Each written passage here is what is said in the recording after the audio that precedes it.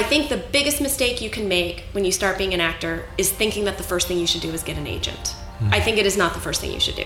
The first thing you need to do is get ready for an agent.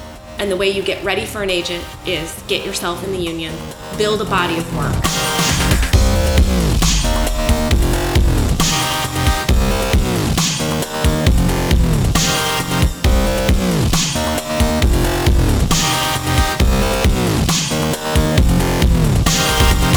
You're listening to Inside Acting, a podcast dedicated to demystifying the inner and outer game of success in the entertainment industry. I'm Trevor Elgut. And I'm AJ Meyer, and coming up in episode 213, we sit down with, drumroll please, actress Jenna Fischer. You may know her as Pam from The Office. Yes, that's right. We got Pam. She's awesome. The interview's awesome. In part one, she talks about, her journey, as we always do in the first part, the 3 conditions that have contributed to her success, the 2 biggest mistakes she made when she first started out, and why she feels the college years are an essential developmental time as an artist, in an artist's life, and of course the importance of being a joiner. And you'll learn what she means by that later on in the interview. It's all coming up in episode 213, so stick around.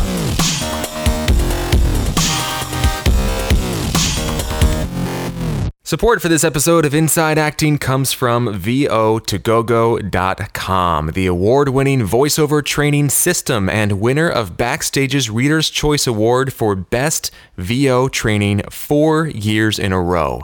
Visit VO2GoGo.com/start for a free Getting Started in Voiceover online class that'll help you add voiceover to your acting portfolio. That's VO2GoGo.com/start.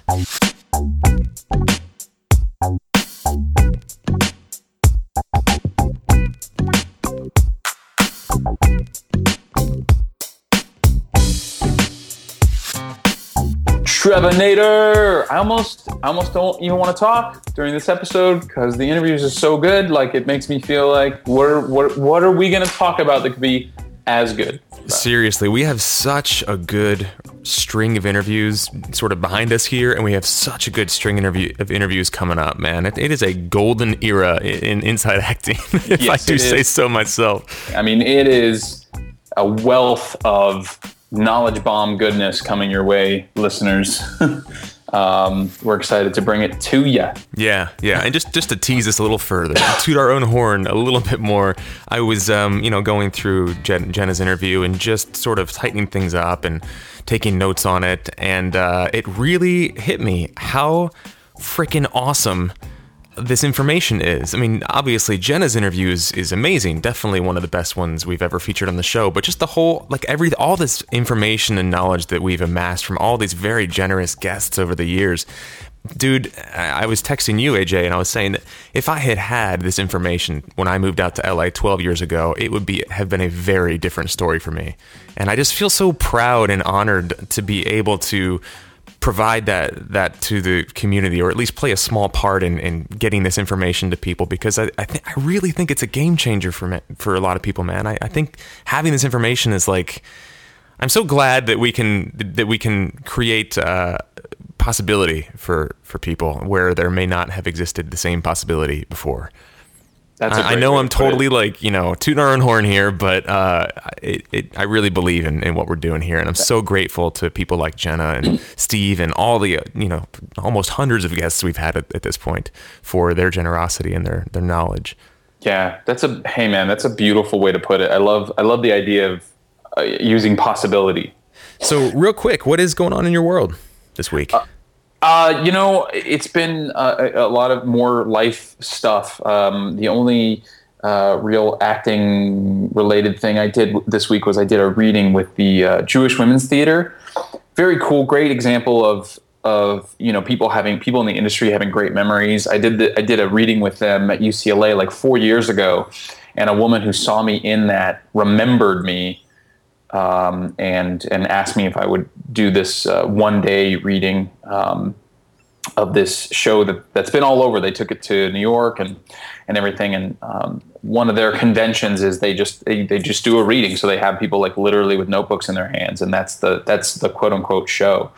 So it was really great. And like I said, just an example of these relationships that sometimes bear fruit years later. Mm-hmm. They gave me a little honorarium or whatever, and it probably was going to cover, gas and a little bit of the time. Really interesting piece of theater, and I learned a lot, and it was fun. And like I said, the lesson for me was just, you never know where the next job is going to come from, because people have really good memories in this industry. Yeah. I came across a quote the other day, and I made a little meme and threw it up my Twitter account, and I was referring to it or thinking about it in the context of workouts and physical goals and things like that. But it applies to this too, and it's a quote from Robert Louis Stevenson. And he says, "Don't judge each day by the harvest you reap, but by the seeds you plant." Boom. It's not about what you get. It's about the dominoes you set up for yourself. Yeah. And you do that by extending yourself and being in service to other people. Totally. I love that quote. How's your week been, my friend? Well, 2 weeks actually, because we haven't even acknowledged the fact that we skipped a week. I know. Sad face, man. Apologies to our listeners for skipping a week there, but we hope you can forgive us because we have so much good stuff coming. In terms of my weeks, let's see here. I am on track for my 300 workouts per year goal. I'm actually 1 or 2 ahead of schedule at this point, so that's pretty exciting. And I gotta say, man, I'm doing P90X2 again, and I have really committed to just eating whole foods. Like, my challenge is to not eat out for 30 days. And then also just to really focus on whole foods, so stuff that is like as close to nature as it could possibly be. And that combined with like all the core work in P90X2, and I'm feeling very happy in my body these days. I feel strong and I feel resilient, and it feels really good. And the big news, I think, is that, I'm on this kick where I'm just kind of figuring out what's next, and I'm following my joy. And that's really my life philosophy right now. It's just follow the joy, do the things that give me energy rather than the things that seem to take energy away.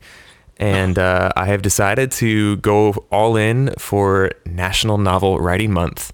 Oh yeah, you're doing NaNoWriMo. Yeah, known in the inner circles as NaNoWriMo. For people who aren't familiar, the month of November, every single year, there's this wonderful organization. They used to be called the Office of Letters and Light, and now I forget what they're called. But they essentially host this worldwide sort of virtual and also in-person gathering, in various cities and whatnot, of people who are committing to writing a 50,000-word book during the month of November. That breaks down to 1,667 words per day. And it's really cool. They got a little word tracker on the website. You can buddy up with people. There are forums. You can, put information about your book. And they offer prompts and pep talks and tips on, what to do after you hit your 50,000 words. And 50,000 is just an arbitrary number, that being what the average novel probably is in terms of length. But I've had a story that I've wanted to tell for quite a while. It's not a novel. It's more of a memoir. And it's a tricky thing, and I'm still getting comfortable with the story and how I want to sort of position it. And I haven't talked about it much, but I suppose you, AJ, and listeners of this podcast will hear more about it in the near future as I work on this story and get it out to the world. My intention is to publish a 50,000 word or more, or maybe less, book that is about this several months long experience. Amazing. NaNoWriMo, I mean, it brings me back to, you were talking about in-person meetings, and it brings me back to a year ago. Jasmine and I walked into a coffee shop and that we frequented a lot, and it was one of those coffee shops in New York that didn't have Wi-Fi. Like, it was just not a place where you would go and work necessarily. And there was a big table out the front, and one night we were there, and they were having a NaNoWriMo meetup. Yeah, they call them write-ins, where people just get together and write together. We took some pictures, and I think Jasmine posted them online, and we were like high-fiving everybody, just cheering them on. It was really funny. It was like one of those moments, like, why do we have this obsession with, like, celebrity and sports stars and stuff like that, when, we're sitting here like high five, like, yeah, like go people writing a book in a month. Yeah. It's really cool. It's like they were, I don't know, to them it felt like they were rock stars to us, Yeah. So. Well, I do want to say that anybody listening to this, you can still join, first of all. I mean, you can do this anytime, of course, but November is when they really throw their the world throws its full support, behind this effort. But it's still early enough that you could join in and not be, too far behind, too crippled. And also, there's a twist on it this year that I've seen in the past. Traditionally, this was done in April. And the same people that put on NaNoWriMo also put on this thing in April, but they stopped it for some reason. So somebody else kind of took the reins and they changed it to what they're calling Zero Draft 30. So some people are taking National Novel Writing Month and turning it into write a screenplay in a month. And I know our very own marketing and web director, Gadali, is doing that. And he and I are checking in with each other just to see how we're doing every day with progress on that. So you don't have to write a book. It could be a screenplay. It really could be anything. I love the idea of a forced march approach. Just vomit your first draft out, throw any editing, sensibilities to the wind, and just like get the story on paper and worry about shaping it later. Yeah. And that approach has, when I really conceptualized and internalized that, I was like, oh my God, that's how you do it. You just like throw up on the paper first, and then later on you sort of organize things and move them. But if you just go back and edit yourself every single day, you'll never get anywhere. You'll burn yourself out. At least I will. I know everybody's different, but that's been true for me. So this is a really great. We're only on the third day, and I'm already like in love with it. Awesome. Yeah. So, in the interest of time, let's move on. Let's move on. This episode of Inside Acting is also brought to you in part by Rehearsal Pro. Yes, Pro, as in professional. It's the next version of Rehearsal, which is the essential app for actors, and it's coming. And even though, as of this recording, the campaign to fund Rehearsal Pro has concluded, you can still be a part of it. You can still go to rehearsal.pro/IAP, and you can click on one of the $20 or above perks to reserve your copy of the app. As soon as the app is live, probably sometime around February, I think, you guys who are backing it will be the first to know and to get your hands on it. That's Rehearsal Pro, the app for actors. Just go to rehearsal.pro/IAP to reserve your copy today. rehearsal.pro/IAP. As an Inside Acting podcast. All right, so we have a quick listener question that we wanted to respond to, and this came in from Katie quite a while ago, actually, a few weeks ago now, and we farmed it out a little bit to some people in our community, namely our production coordinator Jen Levin and our ghost host Ben Whitehair, and asked them, what their thoughts were. And mostly because they're much more involved in the unions than you or I are. Yes, they're familiar with the ins and outs of the unions, and Katie's question is pretty specific as far as union stuff. Do you want to kind of recap her question here, AJ?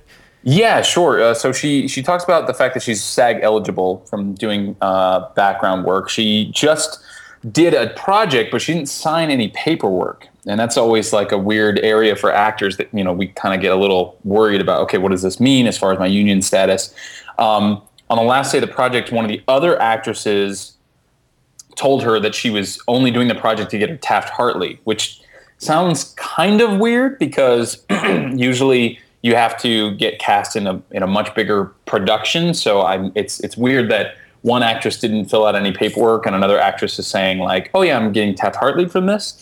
And let me stop you for a sec. I just want to explain for listeners who may not be familiar with the idea of a Taft-Hartley. Can you kind of go into that for a second?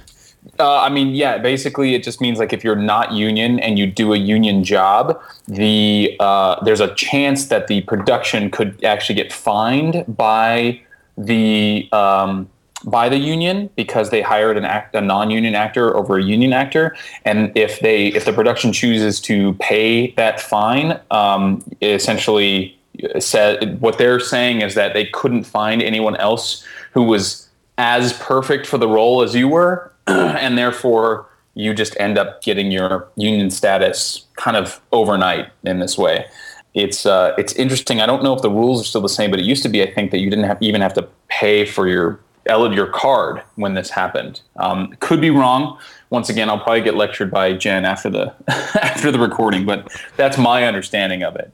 So she asked the director and producer immediately, because she was like, if this project turns out to be union, I have to join SAG, because she thought she was she thought she was in her OK30 status, which means that you can do another union project. Oh man, this is getting into a lot of stuff that we weren't planning on. It means you can do another union project within 30 days without having to sign up.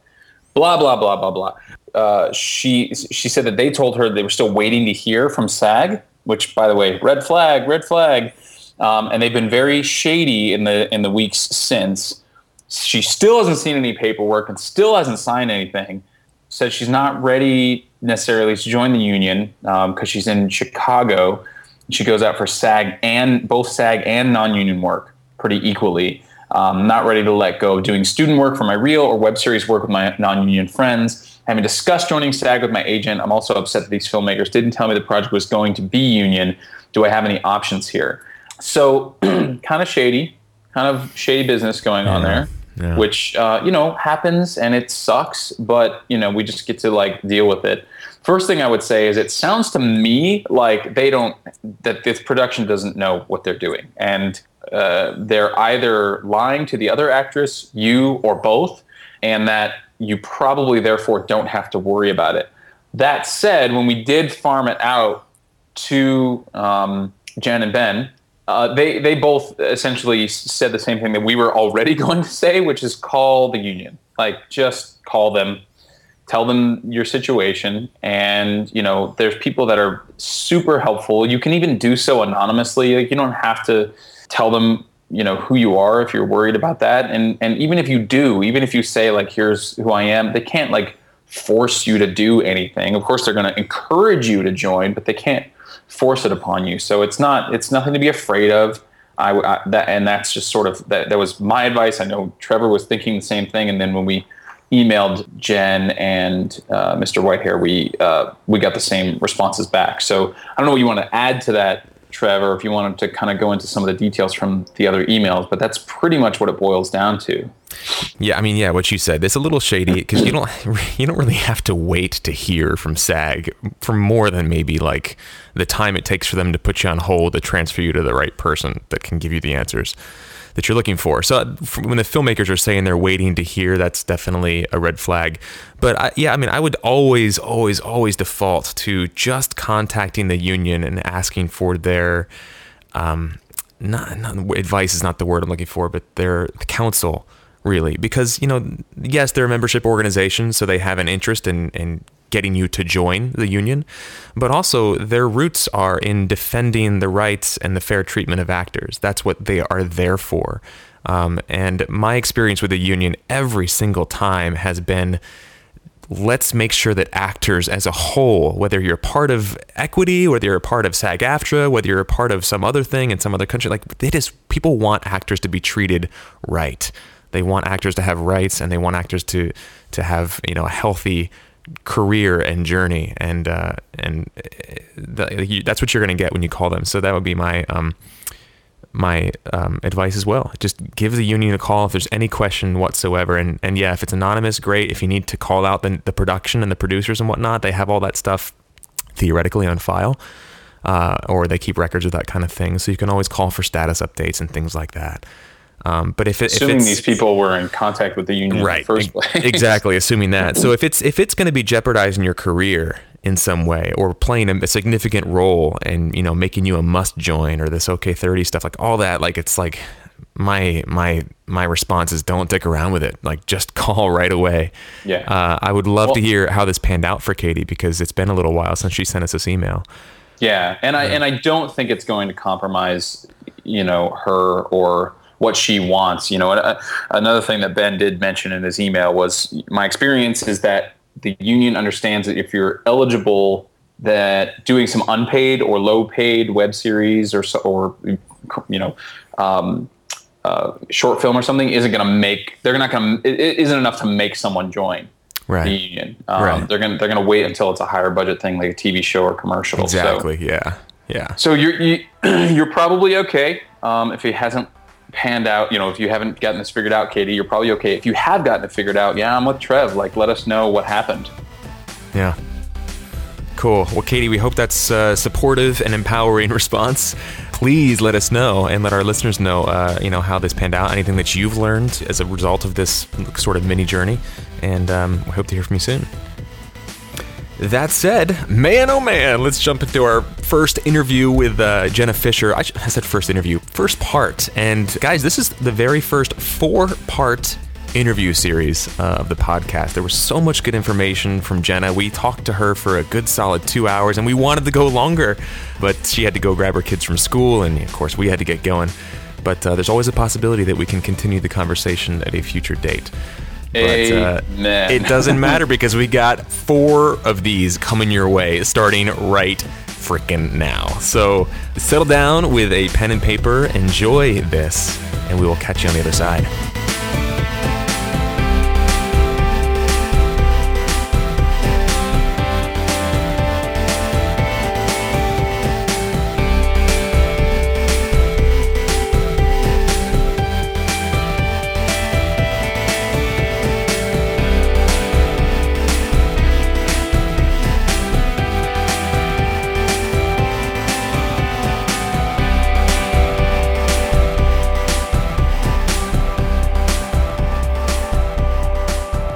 Hey everybody, welcome to part 1 of our chat with Jenna Fischer, who you probably know as Pam on The Office. I think that's what you're kind of best known for, although you've got other work obviously as well that we're excited to chat about. You produce, you self-produce, you write, and you've got a fun story, I think, your transition into this career. Like I was saying earlier, I did a little bit of research and I saw some really fun quotes on IMDb about like you being a telephone psychic. I mean, maybe you can clarify the source, but I don't know. Everything's true on the internet, right? So I'm excited to hear about your journey, and thank you for having us in your home and for chatting with us. Thank you guys for coming out this way. Let's start at the beginning, as we usually do, because it's always interesting to hear kind of what compels a person to choose this as a career and a lifestyle. I mean, obviously there's this inner creative thing that can't be ignored, but then there's also all these practicalities. And so it's always interesting to see, like, what were the first seeds that you noticed in you, and when, as a kid, did you have an inkling that this is what you wanted to do, or how did you get into this? Where did you grow up? The whole shebang. All right. Well, I grew up in St. Louis, Missouri. I was born in Fort Wayne, Indiana, but we moved away when I was about 2. And I was raised in St. Louis, Missouri. My mom's a school teacher. My dad's a plastics engineer. We have no ties to show business. But my mom loved doing plays at our church. And I loved helping my mom learn her lines. And then I loved getting to go up and sit and watch her rehearse and watch dress rehearsal. I loved watching her on stage. And I think that was sort of my first contact with acting and the theatricality of acting. And I loved it. And I even remember one play, there was a scene that had to happen in a bathroom. It was like a comedy, and they brought a toilet on to they built a little bathroom, and I was a little kid, and I just couldn't believe that there was a real toilet on the stage in church. Exactly. And somebody put a toilet in church. What's happening? They were pretending to use it. Wow, that's a whole other. That's a weird image. But it was just I think that was the thing that sort of got me excited. I mean, I loved running lines with my mom, and she used to have us read lines on a tape recorder, and then she would listen to them around the house while she was cooking. And so there was that. But then I just loved being in the school plays, and I loved getting to do anything on stage. And I wasn't a particularly outgoing kid. I was pretty shy, actually, and I've always been pretty shy. Kind of nervous socially, that kind of thing. And so a lot of times I maybe wanted to participate in theater stuff, but I was too shy to speak up. So I was in a lot of dance choruses. I didn't have maybe the confidence to go after those lead roles. So I wasn't that kid in school who was, starring in all her plays or anything. But I was always in the theater group, and I mean, I just loved the part of school plays where you stayed after school and built the set and you sang songs together. Like the whole community, the whole theater community just was where I felt the most like me, where I felt the most comfortable. And so that's when I told my mom I wanted to be an actress when I grew up. And my parents were very supportive. Their one condition was that I had to go to college and get a college degree in anything. They didn't care what it was. And I think that the reason they wanted me to get a college degree was less about, like, quote unquote, having something to fall back on, but I think that did make them feel good. Instead, they felt like those years of college are a really important time developmentally for a person. There's a lot of risks you take, there's a lot of things you do socially that you just shouldn't be doing in Hollywood. You should be doing them somewhere safer and more, private. So I think we've all seen the teenage actors who have grown up in Hollywood, and it doesn't very often go well for them. So I'm glad my parents made me go to college and sort of do all that growing in a small college town in Missouri. This actually brings up an interesting point, because we've had this conversation a few times on the show, and we've heard conflicting advice from different guests, and I'm curious what your take is. We've heard, if you're young, beautiful, talented, or reasonably talented at least, don't waste your time in college. Come straight out to LA, because it's an industry that's built on capitalizing on youth and beauty. But then there's the other side of the thing, like, and I'm with you on that, where it's like there is such a developmental thing that can only happen in college. And I like the way that you put it, Jenna, too, because it's not necessarily. I think what you're saying is interesting, Trev, but it's not necessarily about the college experience. It's just about what happens during those formative years. So if you were, to put yourself through, Chris Gullibo, is he the one that talks about like putting yourself through grad school, right? And part of it's like just traveling, right, in Europe for a while or whatever. I think sometimes you have to look at the individual. So for me, first of all, I skipped a grade when I was young. So I graduated high school when I was 17 years old. I definitely shouldn't move to Hollywood at 17 years old. I think that college is a great place to learn how to do things like cook spaghetti, live on your own, decide if you want to drink or not drink, see what it feels like to party all night and have to take a test the next day. I mean, these are just like, it's baby steps into adulthood. And there is such value in being a mature adult when you come to the shitstorm that is Hollywood. And there is a level of maturity that is required, I think. And artists are sensitive, delicate people. And I think that the more life skills you have, the better you're going to be able to endure this town or this business. And so for me, those college years were vital. Also, I went to a school where there was a theater program, and I was a theater major, but there was no film and television department. It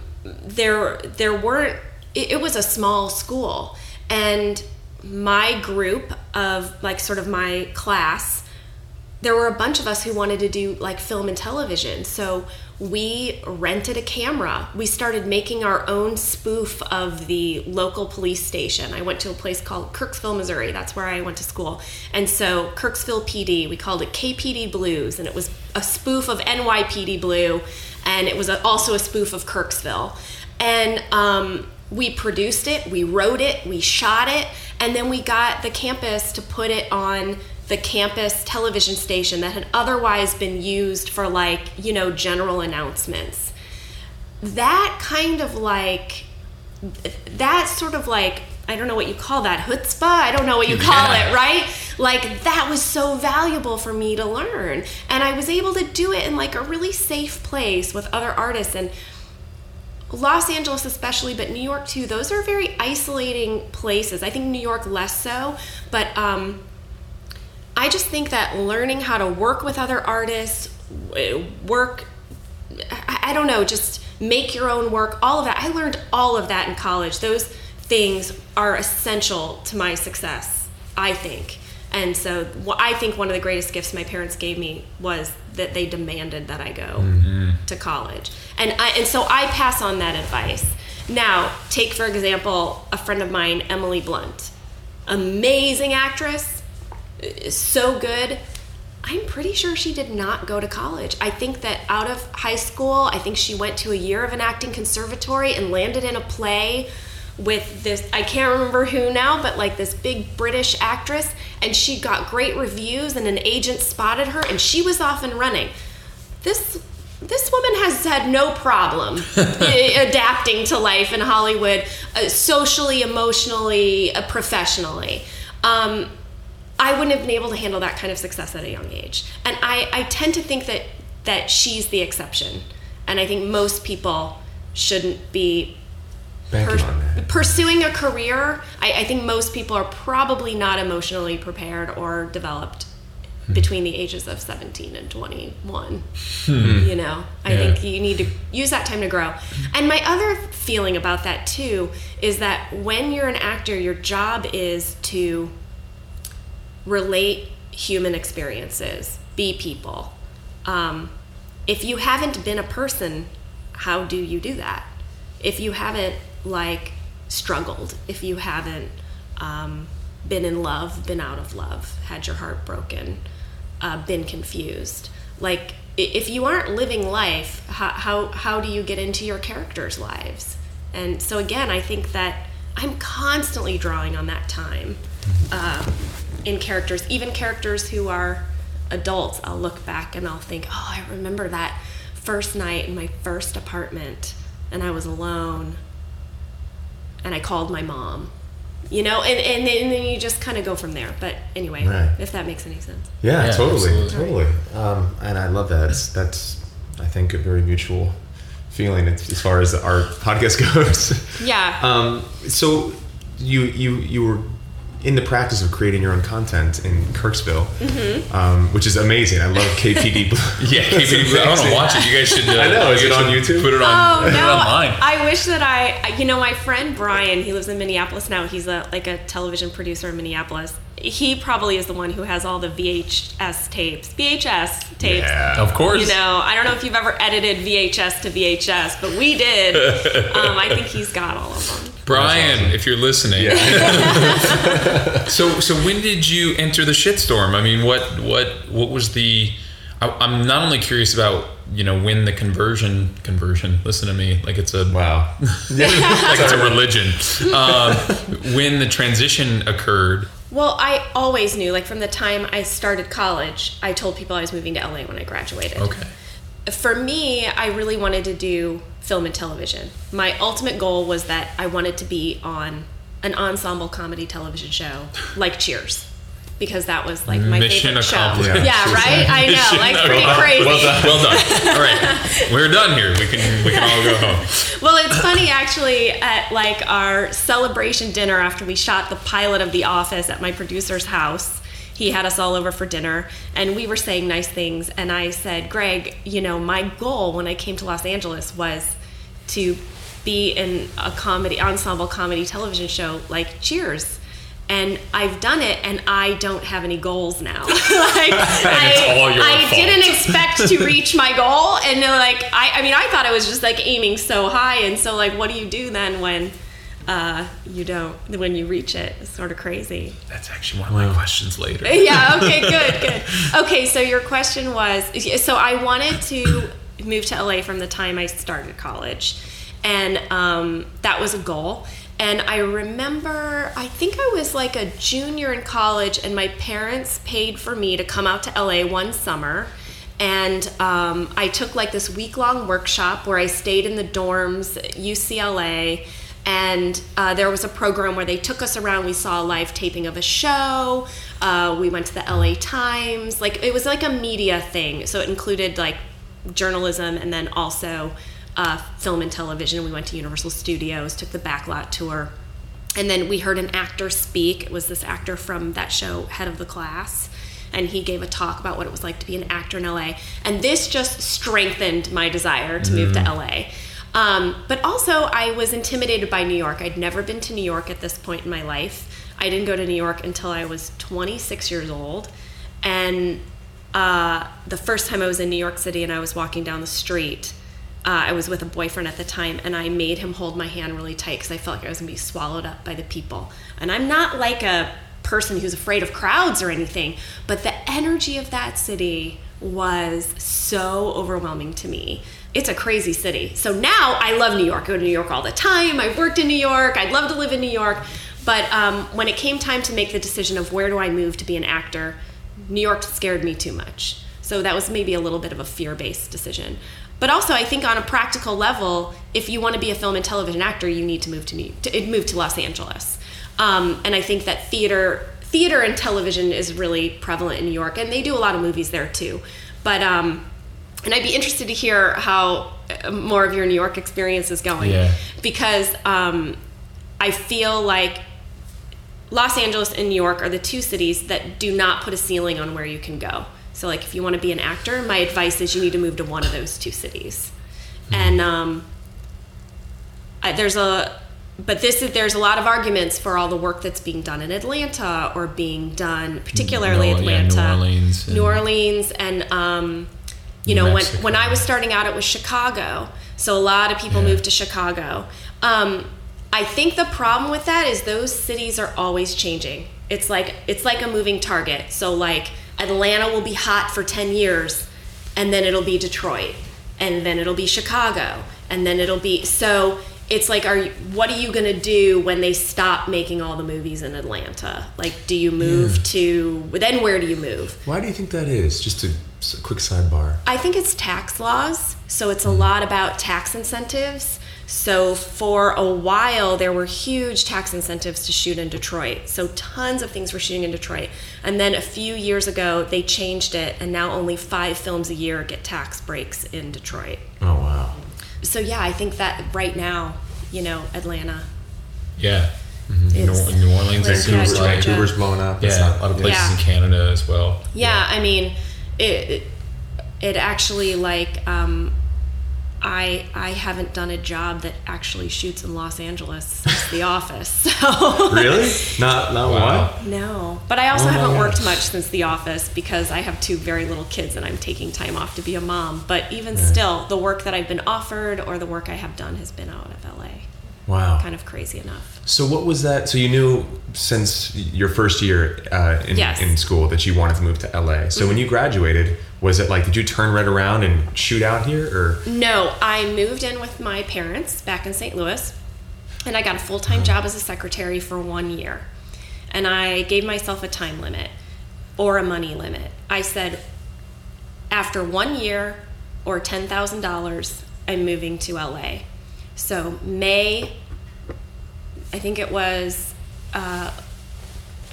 May of 96, I was going to move to LA, no matter how much money I had saved, or as soon as I hit $10,000 savings.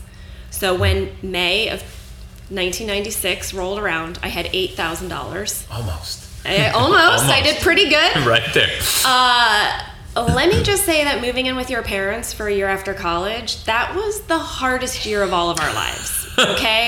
That did not go down super great for me or my parents' relationship, but we all got through it, and it was one of the greatest gifts they could give me, that I didn't have to pay rent. I was able to pay down my credit cards that I had, you know, your first credit card in college. Use that. A little crazy. So I was able to move to Los Angeles without any debt and $8,000 in my pocket, and that was a huge advantage. And I had a friend who I had gone to college with who was in my theater program. It was a guy, Brian, who I had done KPD Blues with. Awesome. And he was already living out here, and he had been like living on our other friend's couch. So when I said I was moving out, he said, let's get a place together. So he found us an apartment, he rented it, and so I drove my car out here across the country with my cat, and my boyfriend at the time drove me out here, and we got this apartment, and I lived in it, and it was a horrible apartment. It was it was a really depressing apartment. What part of town was it in? It was in West Hollywood. It was in a great part of town. It was right at Santa Monica and Genesee, which is very close to Santa Monica and Fairfax. Yeah. That is a nice area. I think Sam French is over there. Oh no, that's There's that's a Whole Sunset. Foods right there. Yeah. Now there's a Whole Foods. Before it was like She's like, hang a on. rundown Rite Aid or something. My backyard. This is pre-gentrification, Trevor. That's right. My backyard was in back of the Pleasure Chest, which is still there. It's the most famous sex toy shop in West Hollywood. There's a gay porn movie theater across the street from the Pleasure Chest, which is a funny story because when my parents finally came to see where I was living, we were walking around the neighborhood and my mom goes, "Oh, Jenna, you've got a little theater walking distance from your apartment. Do you ever see movies there?" And I was like, "Mom, why don't you walk over and see what's showing? Check out, what's playing this afternoon?" And she came back, she goes, "Oh, Jenna." It was so funny. But it was Can we great... get your parents on the podcast? They sound fantastic. I cannot believe that they didn't kidnap me and bring me back to Missouri when they saw this apartment. I had a cat at the time, and my cat licked out patches of his fur because I think this apartment was so depressing. But it was a big apartment, and it was cheap, and it was safe. There was a laundromat within walking distance, and you could drop off your laundry and then walk home while your laundry was being done, which was amazing. And my parents did feel good that I was living with this guy, that I was living with Brian, this friend of many years that they knew. So I think that made them feel good too. Cool. Yeah. So you moved out, you were living in this place. Yeah. Obviously you had a little bit of cushion and your parents were supportive, which is wonderful. Because that's 1, 2, 3 awesome legs up to really set yourself up. But obviously at some point you had to start looking for work, you had to do the agent search. What were those first years like? Because that's usually where people either make it or they just give up and go home. Yes. It's true. I think people mentally give themselves a year to succeed, or maybe 2. But in my experience of the people that I came out with, they either started working within a year or 2 or they left. And then there was me, who was both not working and not leaving. Who had some delusional fortitude to keep going. I'll say that I know that there are 3 things that are 100% luck-based that contributed to my success. One is my parents' emotional support and enthusiasm for me being an actor, even though they knew nothing about the business. They just wanted me to be happy, and they just believed that you should pursue what you love in life and that you can make it your job somehow. I'm really lucky that I had that. I'm lucky that my parents paid for my college, that I didn't have student loan debt. That is crushing for people today, especially aspiring actors. This just crushing student loan debt. It's just like a noose around your neck, and I feel so bad for people. And the third was that I came out to LA with this little bit of savings. But let me say, I spent my savings within 6 months because I came here and I was very arrogant, which I didn't know it as arrogance at the time, but I think I saw it as confidence. But it was arrogance because I was I'm a trained actor, I have a degree, I have my savings, I don't need classes, I don't need to join anything, I'm just gonna get some auditions and become an actor. You just described my mindset to a T when I first moved out here. Really? Yeah. That's exactly what I almost had the same amount in savings. I had the same mind. It was exactly what I was thinking to myself. You know what's funny too is I was just about to say okay, Jenna, get in line. You and everybody else that just got off the bus from Missouri. That's exactly right. I was somehow thought I was different than everyone else. I just sat on my couch watching Law and Order.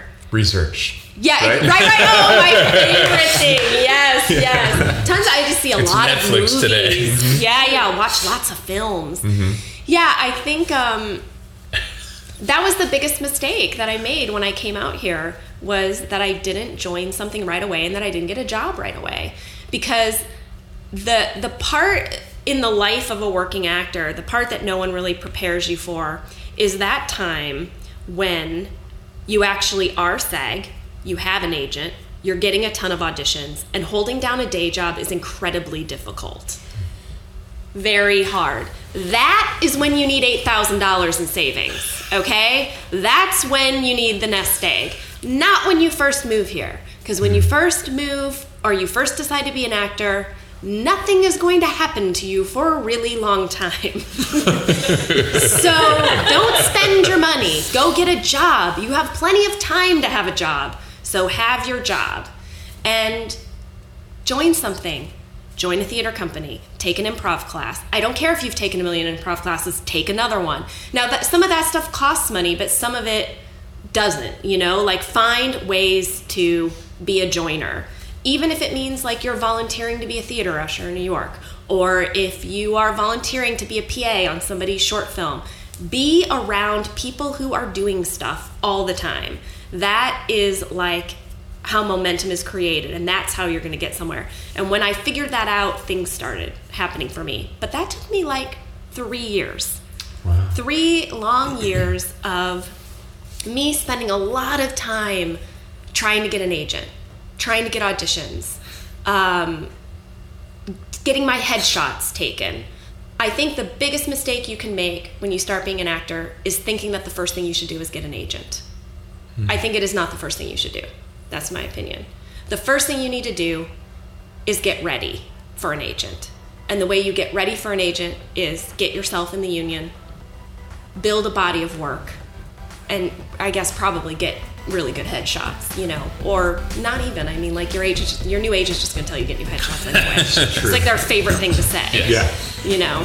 Why am I not getting any auditions? Well, you need new headshots. Oh, okay. Goodbye, $700. Right.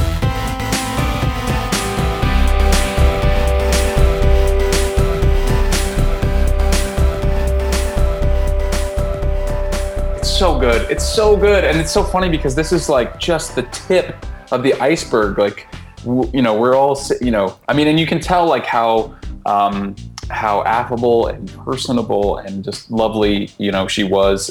There's a couple of moments. Jasmine was with us. And so if you heard another female voice laughing in the background, that was actually her, because we were just having such a good time that, there was a lot of laughs to be had. And she was so sweet. She like gave us like a tour of her backyard where they're like growing fruit and stuff. And off the record, she said something to me that I really appreciated, or not to me, but to us, that I really appreciated, which was, we're living the dream, and I understand that, or something like that. Yeah, she said like, don't think I don't know it, and I'm not like grateful for it every day. Right, exactly. And it was so amazing, like so beautiful, like that she's in touch with that and understands and gets it.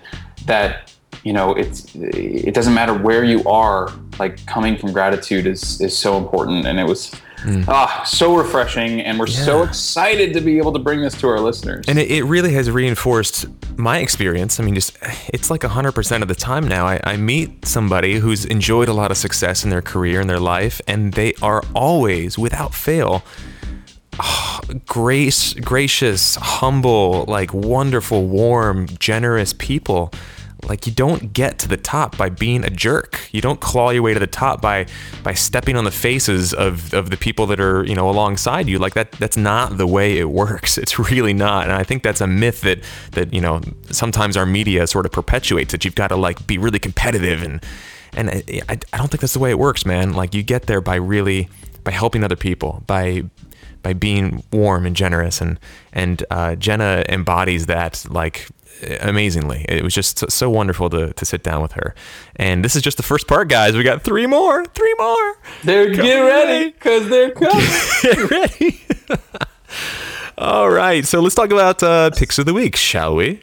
Let's. What's your pick, my friend? My pick is a book, a classic book, an old book written in like the 30s. It's a book called The Richest Man in Babylon. It's a classic personal finance book, and it's written in almost like biblical ye old English type writing. And it's essentially a collection of stories or fables about these Babylonians. And Babylon was sort of famed to be one of the most opulent or well-to-do cultures in the ancient world. anyway, it's a personal finance book. It's just timeless principles about what to do with your money, how to handle it, how to, really set yourself up to win and safeguard yourself against, difficult, times like when your car breaks down or you do need $700 headshots all of a sudden, or, whatever it is. And what I really appreciate about this book is that it's half of it is like, here's what you do percentage wise with your income. And the other half of it is like, here's the mindset that you need. And it's so much of it lines up with so much of the things we've been talking about for years on this show.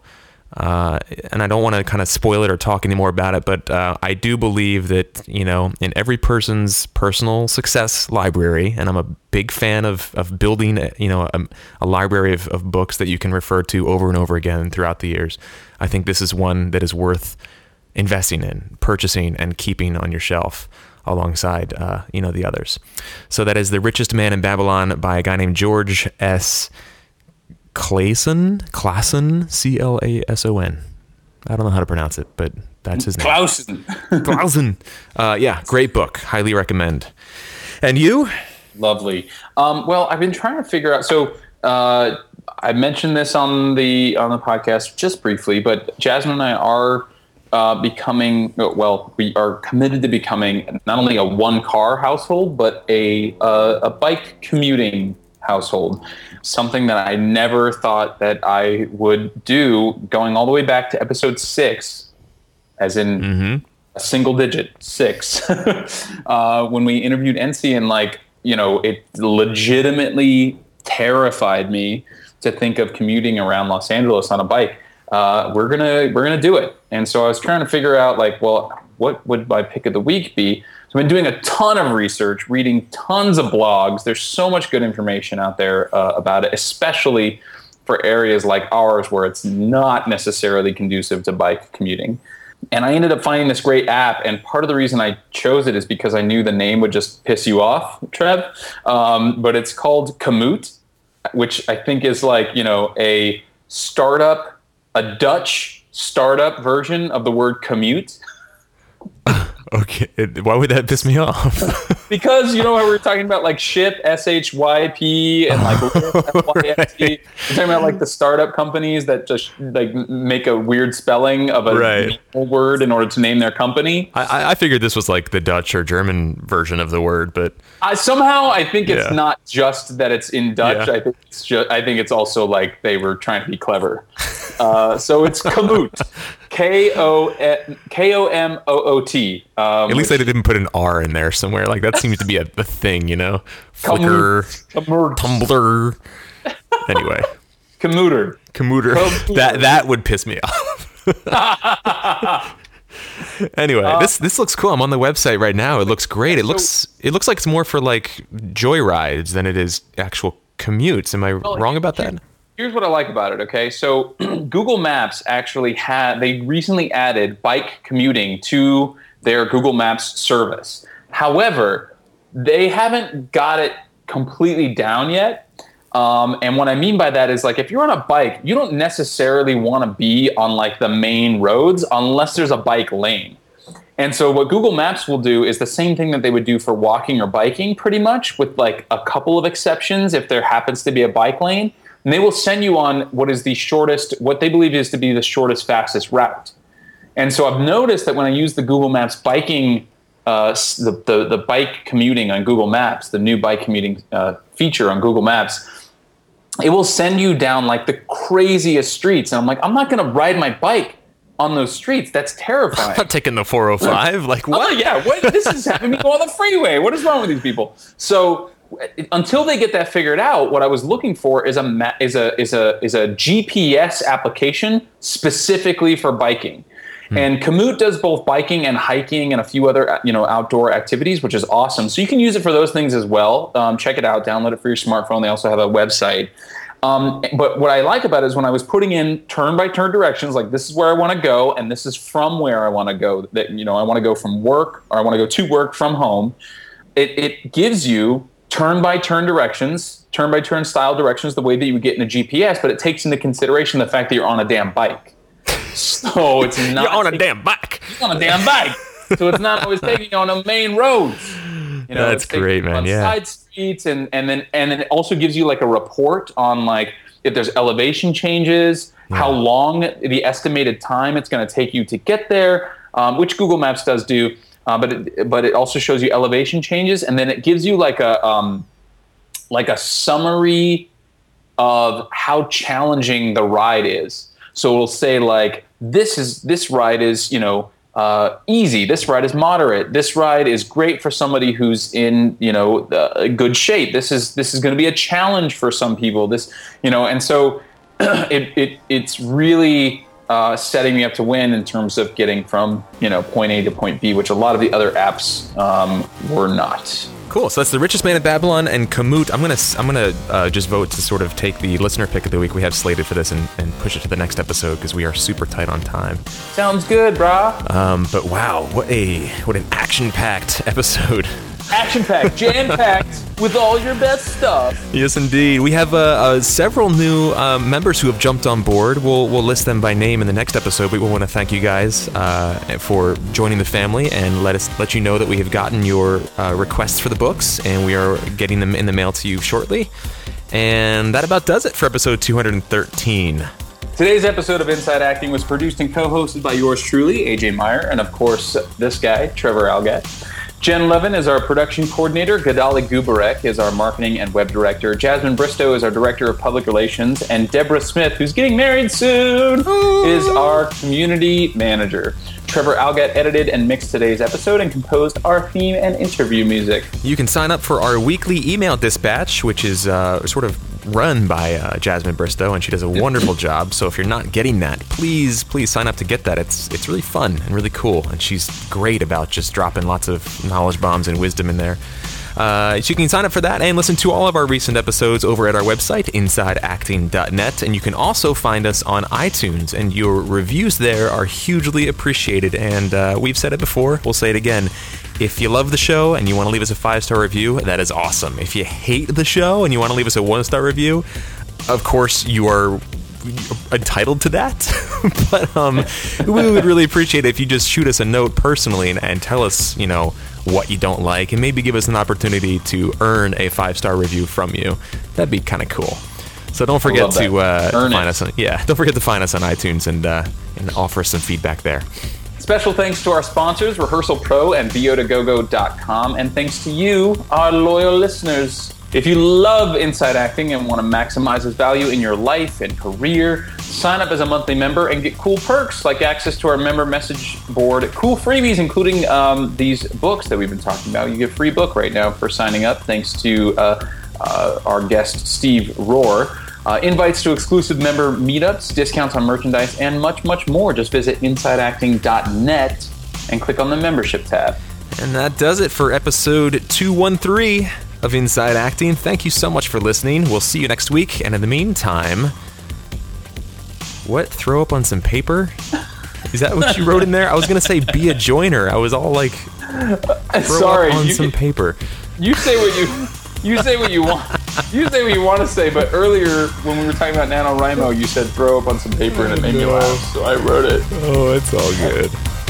Wow. Okay, well, be a joiner and throw up on some paper.